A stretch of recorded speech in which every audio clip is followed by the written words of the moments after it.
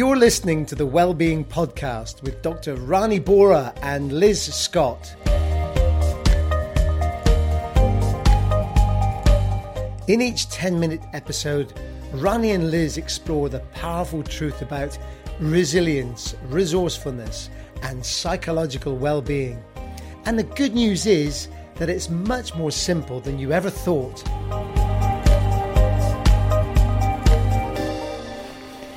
Hello and welcome to the Wellbeing podcast. My name's Liz Scott and I'm a wellbeing coach. And I'm Rani and I'm a psychiatrist and coach.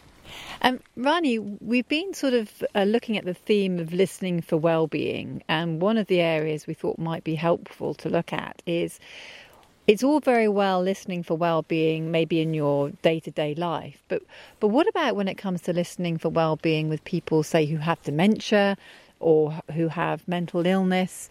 Is it different in those situations? So I thought that would be quite a nice one for us to talk about today. Yes, and it seems like, doesn't it, that when people are unwell, say if people have mental illness, that somehow mental health or well-being has gone away. And when they are sort of clinically they have recovered, then well-being has come back. And we don't want to get people to get the wrong idea that we are not. It's not like we are saying mental illness doesn't exist, or you shouldn't treat people or anything like that. We are not saying that at all. But what we are also pointing people to is that people are people. Human beings are human beings, irrespective of whether they have been diagnosed with mental illness or not, whether they have any form of physical illness, including dementia, because we know that sort of the brain is affected in dementia. So these are real conditions, especially I'm talking about physical disorders. These are real conditions. And even in mental illness, people who have suffered mental illness, they know how real it is and how difficult it is to just function as normal. And for professionals like myself, we have seen people who are very, very poorly and who then sort of with time and treatment and so on seem to recover. But what we are saying here at the moment is, even when people are really unwell, we are challenging the notion that well-being just slips away from them when they are, say, admitted in a hospital, and that sort of it's just gone. We are saying that the innate well-being we are pointing people to still exists. It can never leave people. People might not know that they still have well-being, and they might be very caught up in their experiences or very scared of the experiences, and their behavior might be very distressing for themselves and for other people around them. But we are saying that despite all the noise, despite all of that, well-being still exists. And can I give you an example? Yeah, I think that would be really helpful, because I really hear what you're saying here, which is like, maybe we kind of see in a society either you're mentally ill, or you're well, so you either have well-being or you don't. And actually, what I'm hearing here is you saying that actually it still exists, even though you might have a diagnosis of mental illness, which might be absolutely valid. Well-being is still present. Yes, and I sort of, can you see, if I were to cognitively make it up, like, okay, it's a nice idea. That's not the same as when you have a felt experience. And I have had experiences with my patients when I was working in the hospital, and I used to run a rehab ward, and all of my patients would have serious mental illness, and bipolar affective disorder, long-standing depression, psychosis, schizophrenia, you name it. I just want to give you an illustration of what can happen sometimes. So I was with this person who had a diagnosis of bipolar affective disorder, and one of the things I used to do is I used to take people for short walks inside in the grounds, and we had a lovely sort of ground, and sort of I was just going out for a sort of talk just walk and chat sort of thing with my patient, just trying to catch him in an environment which was not just very clinical.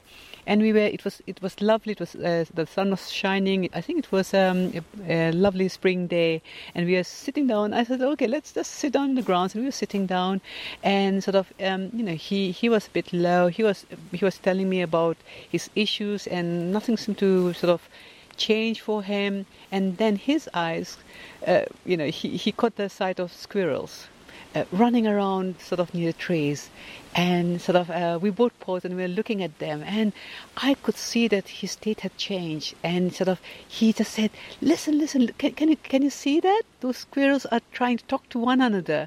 And so I also paused, and from we stopped what we were saying, and then we just looked there, and it seemed like they were talking to one another, and this guy had a background and sort of I think he was a tree surgeon. I can't even remember now.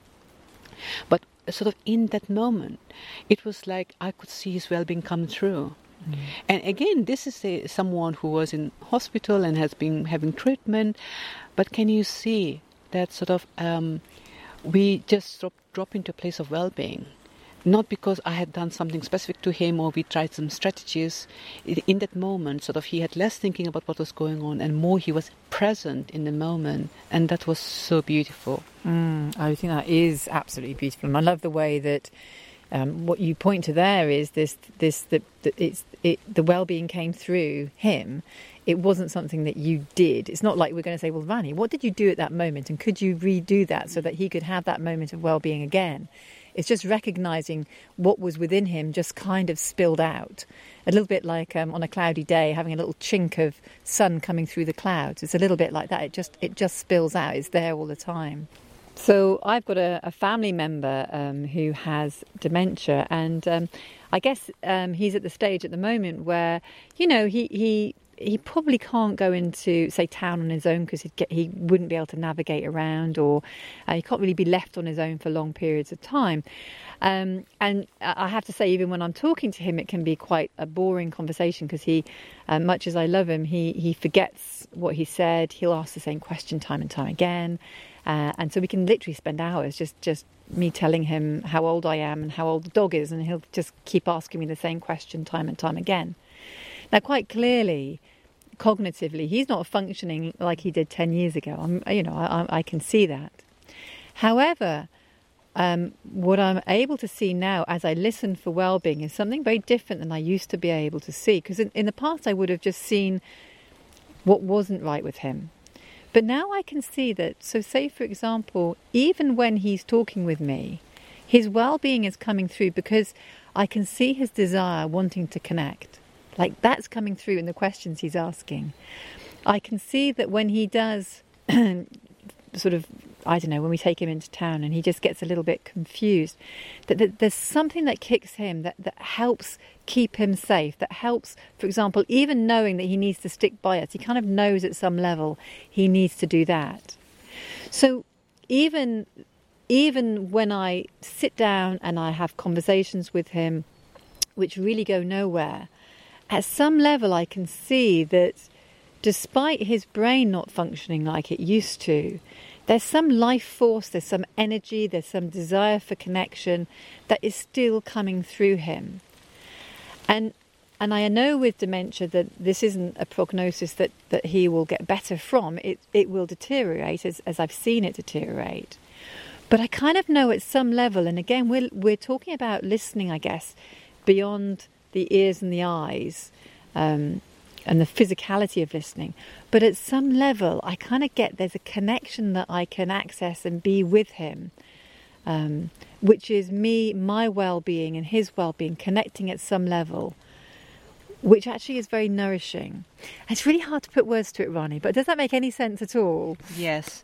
And Liz, that was such a beautiful illustration of what it really means at a practical level, isn't it? Because it's all well and good to ask to say, listen for well-being, and then you'll say, but what about this? What about that? I guess one thing I heard in what you said, and also reflecting on what I had said, is how we then do not have to put pressure on ourselves to see the person in another light. So it just, when we really know that sort of well-being is there and is constant, and of course there are limitations of the form, limitations of the brain, limitations of the body, limitations of any illnesses, when we know it's still there, and we sort of make it okay not to even sense it, or for the other people not to see that for themselves, it, in a way, it takes some pressure off us. It takes some weight off our shoulders to be a certain way, or to advise something specific in that moment, and we just are. Oh, Rani, I think that really has helped me see what I was trying to say there, which is actually this is about me when I'm in my well-being, when I'm in that, just being in that space. It's almost that connection is present, regardless of what's going on with the person with me. It's almost like I can sense the well-being, even though I couldn't articulate it or point it out specifically. And I don't need to. I just need to be with someone sometimes, and that in itself is enough. That's beautiful. Yes, and we do what we need to do. And we do what we need to do. Wow, so these are really wonderful conversations, and I know that we talk about well-being, and we talk about the inside-out understanding, or the 3 principles as it's often called. And I know that one of the common questions we get asked is, well, how do I go and share the inside-out understanding? How do I share the 3 principles? And that's going to be the topic we're going to pick up in our next podcast.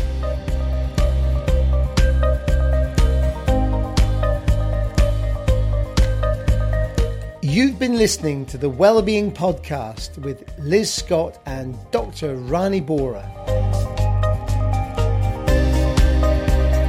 Check out coachingconnect.co.uk and ranibora.com for information, articles and ideas about well-being.